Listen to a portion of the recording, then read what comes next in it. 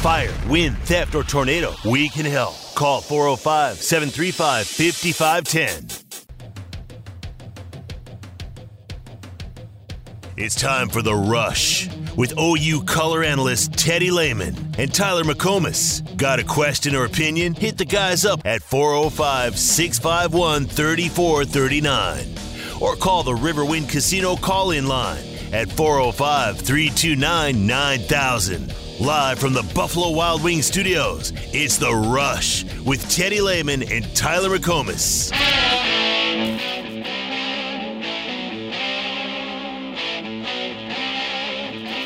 Oklahoma's talking about us?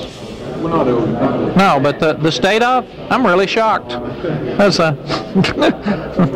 a surprise.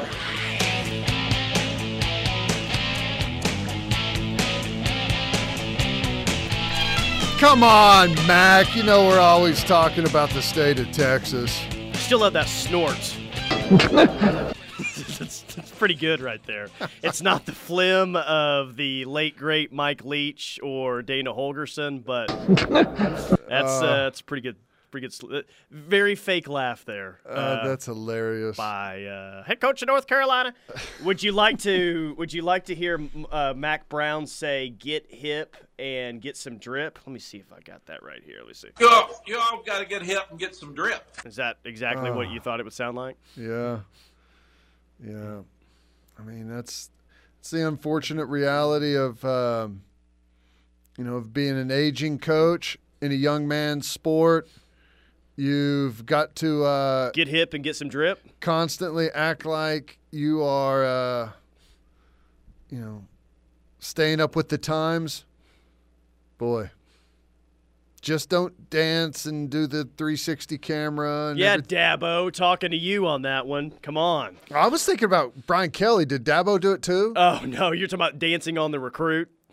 Yeah, with that. At least Urban Meyer did it in the bar. Brian Kelly did it on a recruiting visit, for crying out loud.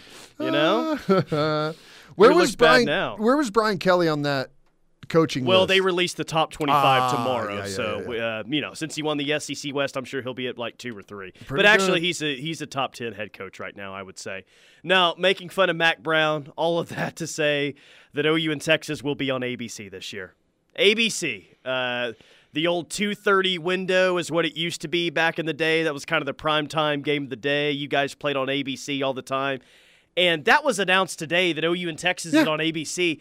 And it really is the biggest tease of all time because it's, okay, well, what does that mean for a kickoff? Like, all you really know is what channel the game is going to be played on. There's all these other kickoff times being announced, and all you got announced was that it's going to be on ABC with no kickoff time to it. Yeah, well, here's the thing. It's going to be a 2:30 kick. You reported that earlier. Yeah. Even though the last 2 years have been on ABC at 11 a.m., you're still going with the 2:30 kick. Well, who was on the I know maybe you remember this. The Alabama A&M game was 2 years ago. Was it not? Was it last year or was that a 2:30 game? So last year, and so what the SEC has been able to do once a year is they'll have their 2:30 window, and then they'll be able to air an evening game on CBS as well. So like a doubleheader. And last year they used that doubleheader for Alabama and A&M that same night as OU Texas. Yeah. Well, anyways, I think that it's going to be a 2:30 kick. Just why? Because you have a feeling? Because you've heard something? Or you want it to be a 2:30 kick? Why do you think it's going to be a 2:30 when it hasn't been since Baker Mayfield was on campus? I don't know. I got no reason. I got nothing for you. It's as good as anything else at this time of the year, honestly. There's no other – well, I mean, there's games that are going to be good. Like Kentucky, Georgia is that week. But to me, it's the one that you would want at 2:30. It's the most high-profile game of the day by far. Not even close. Only thing is, can you put it at 11 a.m. and get the best ratings there? That's obviously what Fox did starting several years ago. So that's the thing. Probably. I don't know. But, yeah, let's all hope for 2:30 and 2:30 for the foreseeable future in that game. Let's hope. Why does I guess 11 a.m. gets better ratings because everyone's watching while they're waiting to watch their game, right? Yep. Yeah, makes sense. But I guess here's the thing. If you're going to get those ratings anyways, you don't need to put that game is better whenever you have an incredible atmosphere. And I would say that you got a better likelihood of having an incredible atmosphere with the 2:30 kick. And that's what makes it look special and be an experience. I would say television. Most games, and maybe for OU Texas, but I just think everyone's so used to 11 a.m. games, you can still have a really awesome atmosphere in that game for 11 a.m. Obviously, we've seen it before. Yeah, sure. So, I mean, you can just kind of cook in that you're still going to get a great atmosphere for that one, regardless of the kickoff time. That's true. Big story today, other than OU Texas on ABC, no kickoff time, though Teddy is reporting 2:30. You heard it here first. You're only hearing this on the ref. You're only hearing this live on the ref. That's what you got to start saying every time that you predict something. Okay? I'm issuing a 2:30 kick warning right here, only on the ref. 2:30 kick warning. For OU Texas. And something else that you only heard on the ref earlier today, Lane Jenkins has committed to OU, junior college defensive end, got 3 years of eligibility remaining. Sounds like he is a scholarship guy. What were the measurables that we found earlier? 6'6", 255 as a defensive end edge player. So if you're looking for a reason why OU is taking an edge player, defensive lineman out of Butler Community College, well, that's all I need to tell you. 6'6", 255. That's it. Yeah, and I don't know if this is a kid maybe that someone had a recruiting connection with him before he went to junior college. Maybe he didn't have grades where they needed to be, whatever reason that may be, and he's got himself where he needs to be right now. Who knows? I don't know any of that stuff, but you just look at those measurables and you got to think that probably going to be a developmental deal here with a guy that's just got 1 year of junior college under his belt. We have some good veteran guys at that position. We have some really good young talent. I don't think it's a depth play like some of these other transfer portal guys tend to be. It's really one of the only few examples that we have where it wasn't a depth play. Right. Offensive line a week and a half ago was Troy Everett's. Linebacker from Ferris State was, yes. I think Andrew Anthony was. Brennan Thompson probably was. Rondell Bothra. This may be the only example where it was just, we've got some bodies there. He's 6'6", 235. Let's take a chance here. Right. Yeah. I don't know. I'm interested on it. 255, sorry. You reminded me of the Connor Neer portal linebacker. Uh-huh. Has the text line, has everyone cooled down on that whole situation? Ask them.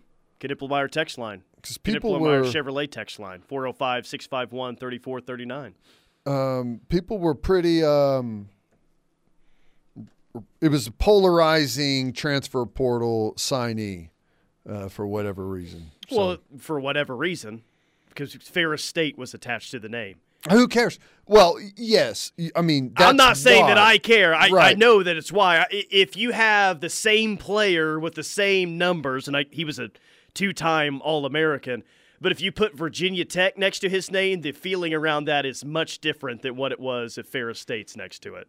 Well, how about if you put, what is it, Butler Community College. Butler Community College next to it.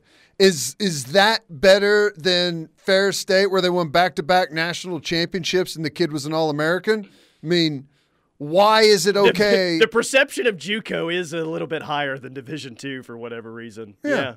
I mean, why is it okay for a junior college? And I know, like, you can have some really good players that don't have the grades whenever they graduate, go to junior college, but that's not always the case. Sometimes guys go there and they just end up really developing. So, not a take on the linebacker, but this text says garlic dressing is to die for.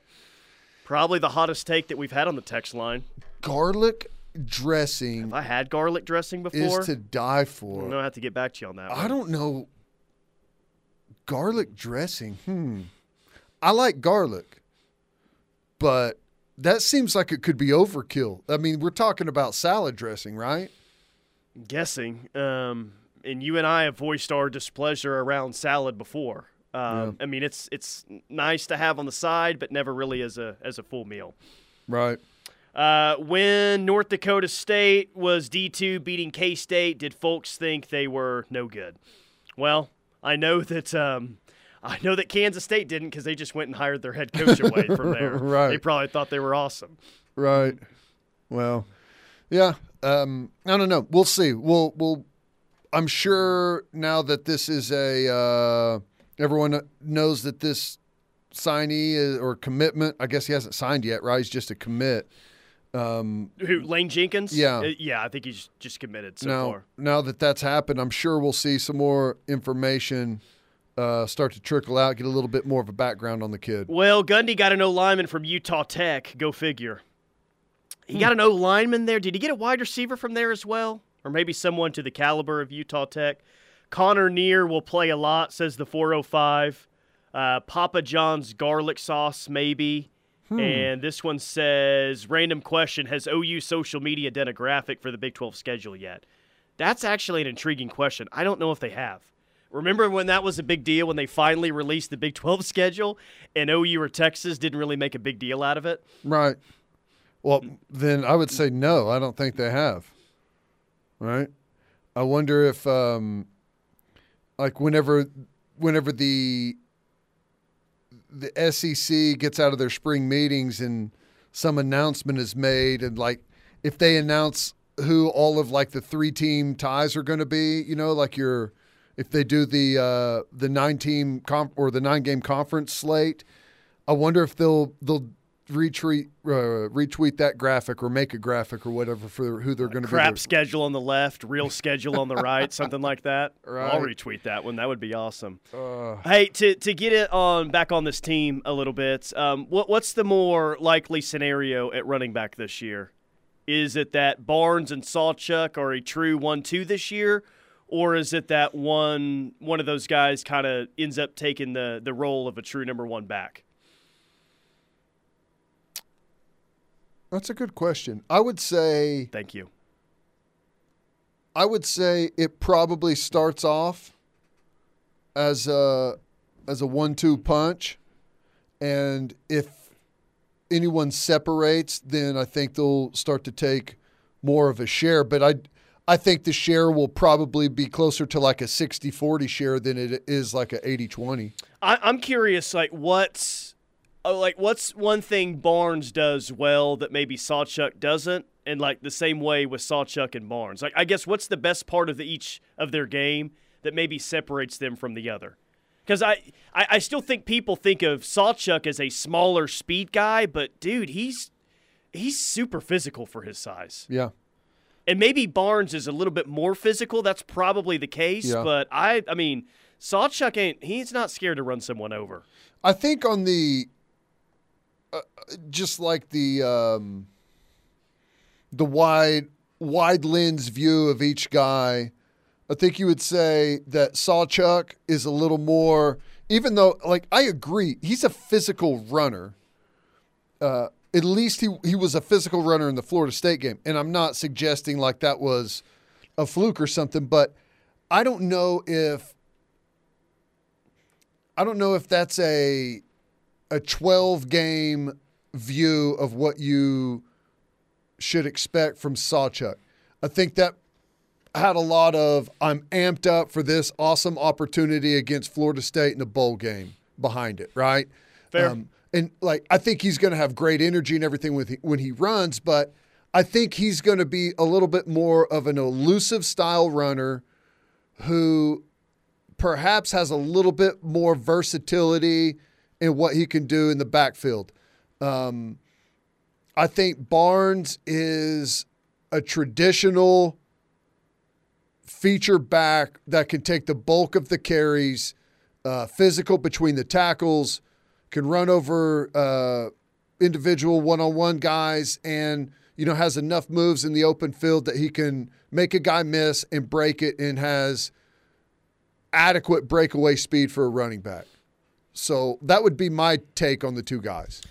I guess my hope is that it's a true 1-2 duo at running back this year, but they also have if one of those guys isn't the late game closer, that they have a third back that can really help out as well. Because some of OU's best offenses, I remember a running back core that had a closer late in the game, Trey Sermon, who you immediately think of, and a running back core that was pretty fresh for the most part late in the year, which I think is super, super valuable when you're talking about a team that's playing for a title or playing for a championship, conference, whatever. Well, I think that's exactly what they could have. I think Barnes can be your kind of traditional running back. I think Sawchuk makes a really nice change-up back.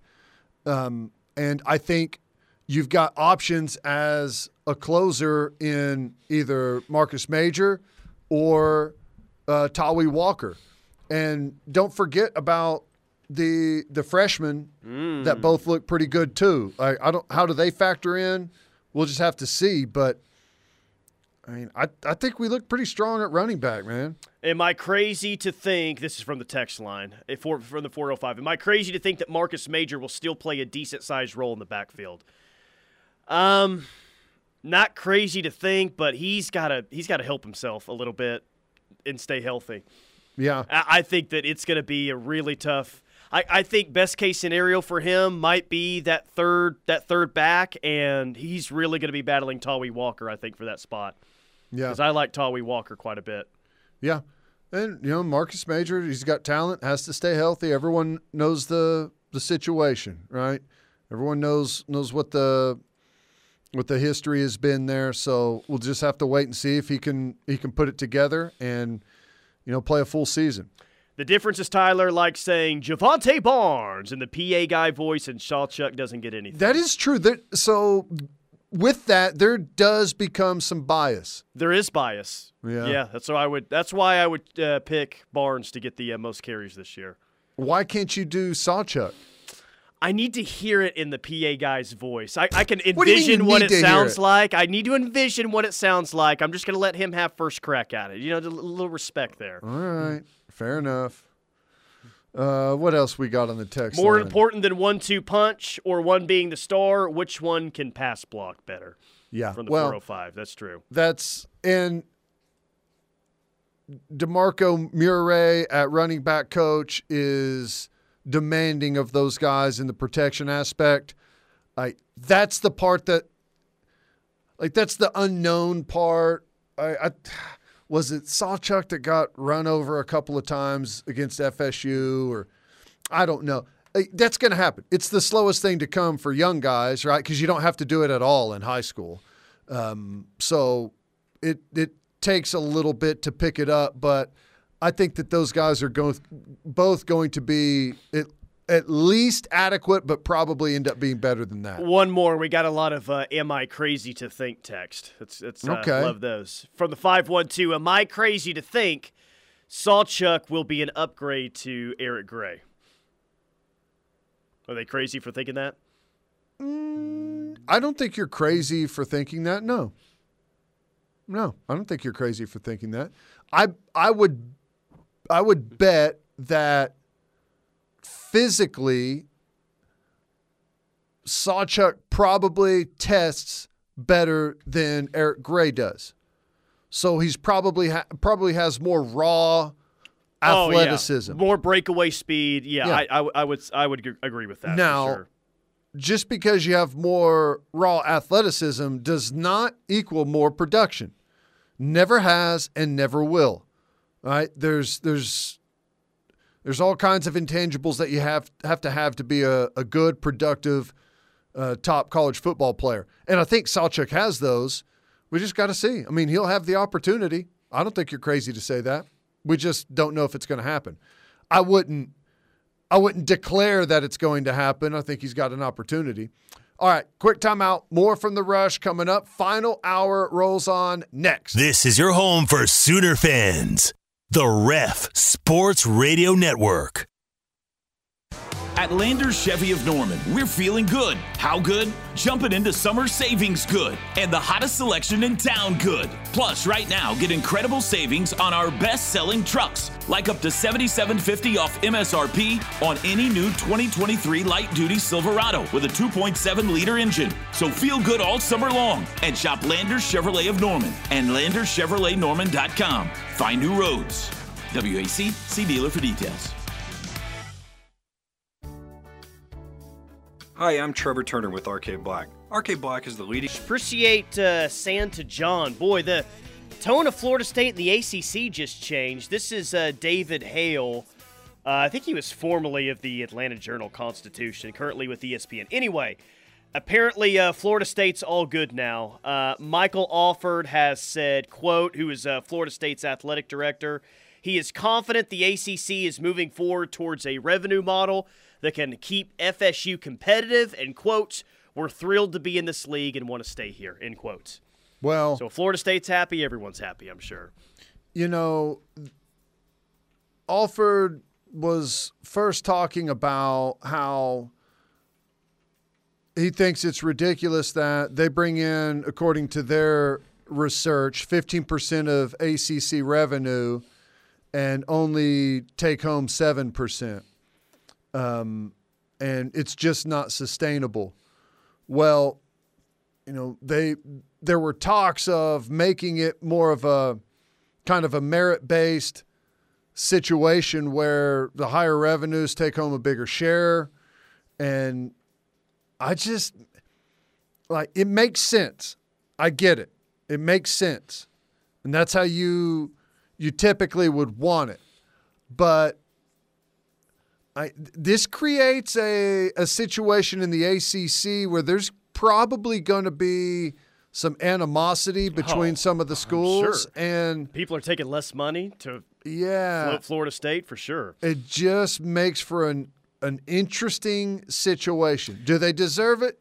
Sure, but they also deserved it at the time they signed the grant of rights deal, right? So, I mean, there's pluses and minuses of the whole revenue share situation to where, you know, some schools are not going to pull their weight and they're going to get a big payout that's kind of undeserving, and the big schools that do all the winning are going to get a smaller one. But, you know, there oftentimes it just works to where there's a balance. We'll see how this thing works out. It's going to work good for Florida State, at least in the near term.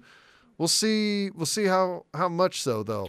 Michael Alford, formerly at OU at one point, used to work here, said that no official decision has been reached as they are still discussing a few models, but that some revenue-sharing models discussed could see ACC athletic departments make upwards of $10 million more than they are now if they have on-field success. I wonder where that comes from. Does that come from the teams that don't have on-field success? Merit-based model on postseason success could lead to more than $10 million in additional yearly revenue for a successful program. Woo! I mean, that's a hard sell to some programs that maybe are in a downswing and having a hard time getting things back. Miami's like, nope, on-field success, more money. We're out on that one. We haven't had any of that in a while. Sorry, guys. Just think, though, man, I know we kind of get lost in the massive amount of numbers that we're barraged with on a daily basis, like our government's budget and like SEC payouts and, you know, $50 million NBA contracts. Like, there's all these huge numbers thrown around. $10 million, it's got to come from somewhere. Somebody's taking a hit, and if they're taking a $10 million hit off of their payout, that's going to create a very ugly situation at some of these athletic departments. Like, the pressure is going to be ramped up big time to win. Yeah, and coaches may not get the 3-year stay that they've been accustomed to getting. We'll see with that. Yeah, when now or else in that league, especially at Florida State and Miami at Clemson, Virginia Tech, schools like that. It's already like that, but you know, whenever you do something like this and you put other people's backs against the wall, some interesting things can happen, right? And I don't know. I just think it's going to be – I'm glad we're not a part of it. We get to watch from a distance to see how it plays out. Do you think Florida State is happier now or at this exact moment during this call that we used to play all the time? Into the end zone, and the Seminoles are going to bring it out. This is Kermit Whitfield to the left side, a hole to the 30, 35, yeah! 40. Kermit Whitfield to the 50, to the 40, Kermit Whitfield to the 30, to the 20, 15, 10, 5, touchdown FSU! Kermit Whitfield, a 100-yard touchdown, 4:31 to go in the nose league. It's almost as if the engineer turned that guy's mic down like, shut up, you idiot. This is like one of the biggest plays in Florida State history, and you're ruining it. You sound like a fan got in the press box or the radio booth. Or he either took off running down the hall or the engineer turned the mic down. I might side towards the latter. That's pretty funny. That's awesome. They were probably more excited in that moment than they are right now, though. Yeah. We'll see how it works out for FSU. We got some running back questions. Yeah. Somebody asked about Emeka Megwa, if he's got a chance to have a big role this year. Yeah, he's hurt. He had a major knee injury, didn't he? I think there was some talk during spring ball that he may never play again. Wow. But, I mean, all that to say is that I would not be counting on that one this year. Yeah, he's going to probably be taking some time. Can the new Juco defensive end play for Porter and company? Maybe that's what it is. Try it out. 6'6", 255. Throw him out there and see. It's a big kid. That's a big kid. Yeah. Let's see. Oh, you're okay. What are your thoughts on Megwa? Will even see the field? Well, we answered that one. This one says, I'll say it, Sawchuk will be the main man this year. There is Gavin Sawchuk's one game against Florida State. I feel like almost complete, like everyone's forgetting what Barnes did last year during almost an entire season. And not that he was your leading rusher, but he was solid. He was solid throughout the year and showed as a true freshman that he's going to be a pretty good player. Now, he missed like some of the middle part of the season, didn't he, with the injury? So, yeah. So now he's had 2 injuries, so that's that could be a concern, which obviously you don't love. Yeah, that's true. And, I feel like we've got good depth there right now, but it does make you happy that the younger guys have shown well in that early spring. So, yeah.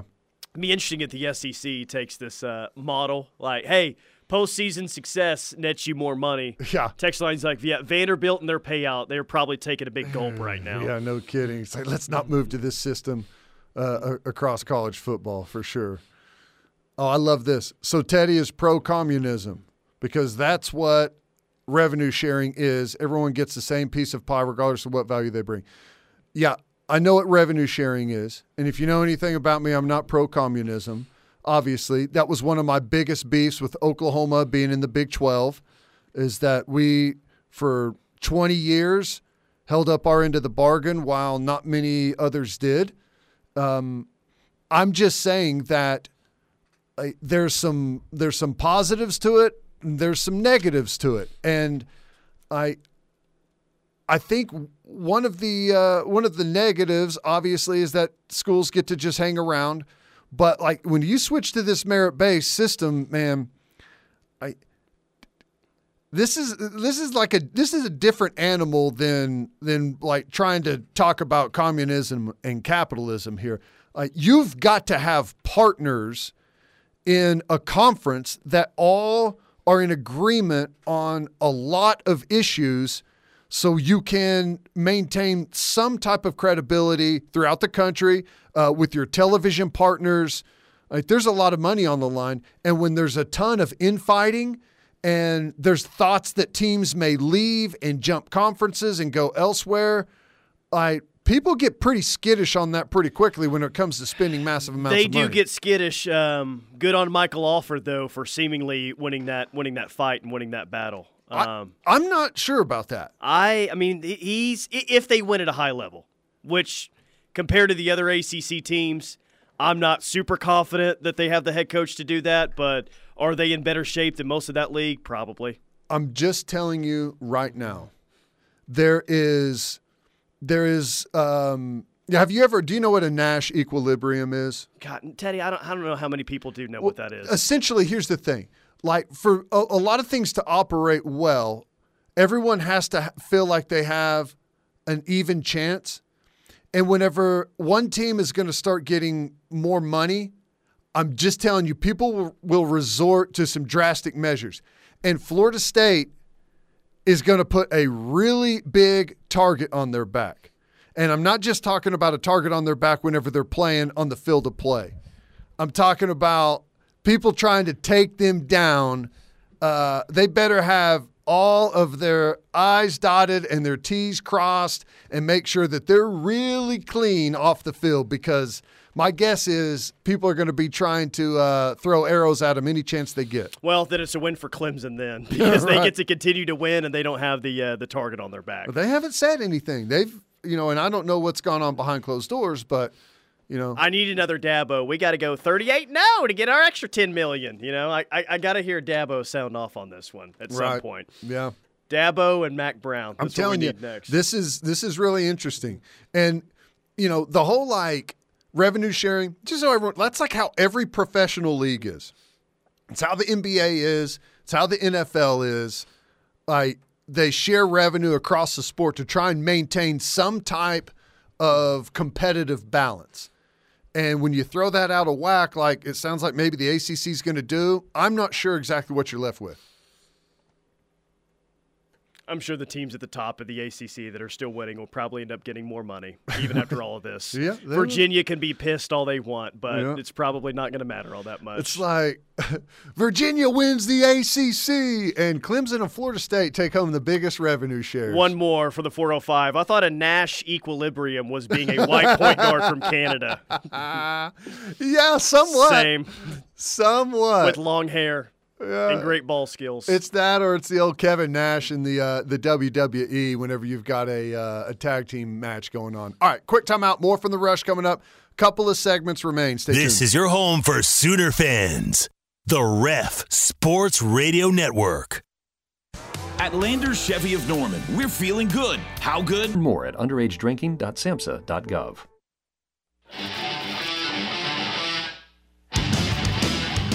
Oklahoma's going to be at 19, and I thought about moving them up a little bit higher because I like a lot of the pieces that Oklahoma has. Oklahoma went 0-5 in one-score games last year, okay? So basically the exact opposite of TCU. Now they're bringing their quarterback back in Dylan Gabriel. They got way better in the transfer portal, by the way, in particular on the defensive side. You've got Deshaun McCullough, Jacob Lacey, Andrell Anthony, the wide receiver from Michigan, Reggie Pearson. They were 4th in the country in high school recruiting, including 5-star safety, including, by the way, 3 players in the top 16 in the country. OU could have a big splash season. If there was a team in the top 10 that I would say, like, if I had to bet they wouldn't be in the top 10 at the end of the year, it'd be Florida State. If there was a team 10 to 20 that I would put an asterisk in, I would say if you had to bet at a team entering the top 10 by the end of the year, who would it be? I would say Oklahoma. Joe Klatt of Fox Sports. Hey, I have Oklahoma at 19, just inside the top 20, but I like them a lot, and I should have ranked them higher. Oh, okay. Well, it's a way to rank a team 19 and to still say nice things about him. Some have pointed out OU was ranked preseason number 19 once the 2000 team started, but if you would like to make that comparison, I believe that they were 19 that year. And some nationally are just kind of ho-hum on OU's quarterback situation. I looked at a ESPN quarterback tier today of where things currently sit, and I think Dylan Gabriel was like the 4th quarterback tier right now, which would put him somewhere in, the top, like fringe top 15 quarterbacks in the game right now, which it's hard to disagree with that too much because I feel like the Pac-12 has about half of the top 15 going into this year. I think that's fair. I think he's got a pretty good chance to play himself into it depends like what they're – or if they're basing that on like how you could like what does that mean in translation to the NFL and like what your draft status is going to be? Like he's not going to be a top tier guy. He's got physical limitations. So But I think as far as production and where he can take his football team, I think he could make some waves this year. We'll see, though. I'm like I've said recently, I'm not. I believe that Jackson Arnold is going to be a piece of the offense, probably in like traditional backup quarterback role early, but if he shows that he's smart and productive and able to be trusted with the football to take care of it and make smart decisions, then I think he's going to start to chip away a little bit of a share of what they do. Here are the tiers. Let's break down the QB situations for all 133. Jeez, that's a large number. FBS programs by tiers. Tier 1A, the guys will be dissecting with every throw between now and next April. That's Caleb Williams and Drake May. Tier 1B, the most prolific quarterbacks not named Williams or May. That's 4 players. That's Jordan Travis at FSU, Bo Nix at Oregon, Cam Rising at Utah, and Michael Penix Jr. at Washington. So, again, there's a lot of Pac-12 quarterbacks that have already been mentioned here. Yeah. Tier 2, you may not have noticed, but these guys are really good. That's KJ Jefferson at Arkansas, Jalen Daniels at KU, JJ McCarthy at Michigan, and Frank Harris at UTSA. Jalen Daniels at Kansas is much better than the rest of those guys. Tier 3, never question the system. 12 players for 6 jobs, and it's just quarterback competitions, right. I guess, there. And then Tier 4 is consistently very good players, and you've got DG in there along with Michael Pratt, Jaden Daniels at LSU, Will Howard at Kansas State, Grayson McCall at Coastal Carolina. Actually, not a bad little group to be a part of. It's a really good group. Yeah, Sam Hartman at Notre Dame, who did some nice things at Wake. Yeah, I mean, that Tier 3 is a weird – I don't know why they would put that at Tier 3. Very weird, yeah. When Cade Klubnik is there, and he's played started 2 games up to this point. Look at Alabama's – all 3 of their guys are on there. Like, that's – they should have switched Tier 3 and Tier 4. Well, let's just say DG is Tier 3 on this. Whatever, it doesn't matter. Right. I think that's a good group there. I think there's plenty of guys that we've just listed there that could have really good years. I think there's plenty of guys that could have ho-hum years where not a whole lot, really transpires if their teams are kind of shaky. So I don't know. I believe that Dylan Gabriel has a chance to have a really good season. Now, he needs some help. He needs offensive line to perform at a high level. He needs the running back room to perform well, and he needs the wide receivers to have a much better year as a group than they did last year. He needs help, but I always go back to talking about Dylan Gabriel is I still believe that he's good enough to put this team in a situation for it to claim a successful season, which is what? Winning a conference championship. Is Dylan Gabriel good enough to win a Big 12 this year with what the conference looks like? And I think that that's an absolute yes. Now, if they were in the SEC this year, would I feel the same way about OU winning a conference title and they have the quarterback to put them in that situation? Well, probably not. It's an indictment on Dylan Gabriel, but it's also kind of the same thing about the Big 12 too. I'm just looking at the situation. He's good enough for them to win a Big 12 and make the playoffs. Okay, but when is he not good enough for them to win a Big 12? Like what year would it have been? No, what do you mean? I guess what I'm saying is, like, everyone around Kyler Murray, he could make up for a lot of wrongs, right? Caleb Williams can do the same. Baker could do that. Hurts could do that. At what point, though, if he doesn't have enough help, is Dylan Gabriel not good enough to kind of do it on his own, carry the team? As I guess. Well, I mean, maybe if the product looks the same as it did last year at all the other positions, So yeah, fair. Like, is he good enough to carry a team with a conference championship, even with the schedule? Maybe not. I guess I'm just cooking that those other positions will be better. No, I know what you're saying, and I agree with what you're saying. I'm wondering, okay, well, what if the offensive line doesn't get to where we think they can? What if the wide receivers still struggle and we're halfway through the year and we still don't know who our real go-to guy is.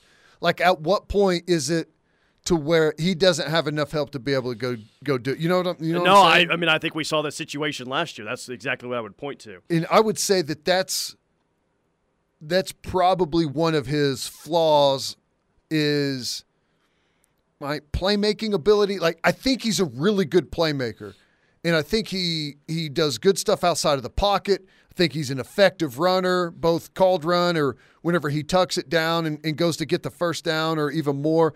I think he's really good at those things. But he's not like an elite, like Kyler Murray was an elite athlete where he's going to go do that stuff no matter who's out there on the field. Well, he's not elite in one particular thing. Right. Maybe that is throwing the deep ball, but even that was inconsistent last year. Sure. Yeah. I don't know. Well, he's maybe the first quarterback that you've had in a while, and he's still a good quarterback, but he may be the first quarterback you've had in a while that didn't have at least one elite trait. Fair? Yeah. I think he has a chance to have an elite deep ball. I think he's got real nice touch. I think he's got plenty of arm strength, but arm strength is not that – it's not nearly as big of a factor on the deep ball as everyone likes to believe it is. Like he's got a really good deep ball, but last year it just never connected. I'll still hold out hope that at some point next year, if we have the right players show up, that we're talking about he throws an elite deep ball. I'll leave that window open. So, but that's the only window that you're going to leave open. Yeah. For an elite trait. Fair. Yeah. I can be proven wrong, though. Could be proven wrong. All right, quick timeout. More from The Rush coming up. Final segment is next. Home for Sooner fans. The Ref Sports Radio Network. At Landers Chrysler Dodge Jeep Ram of Norman, we're feeling good.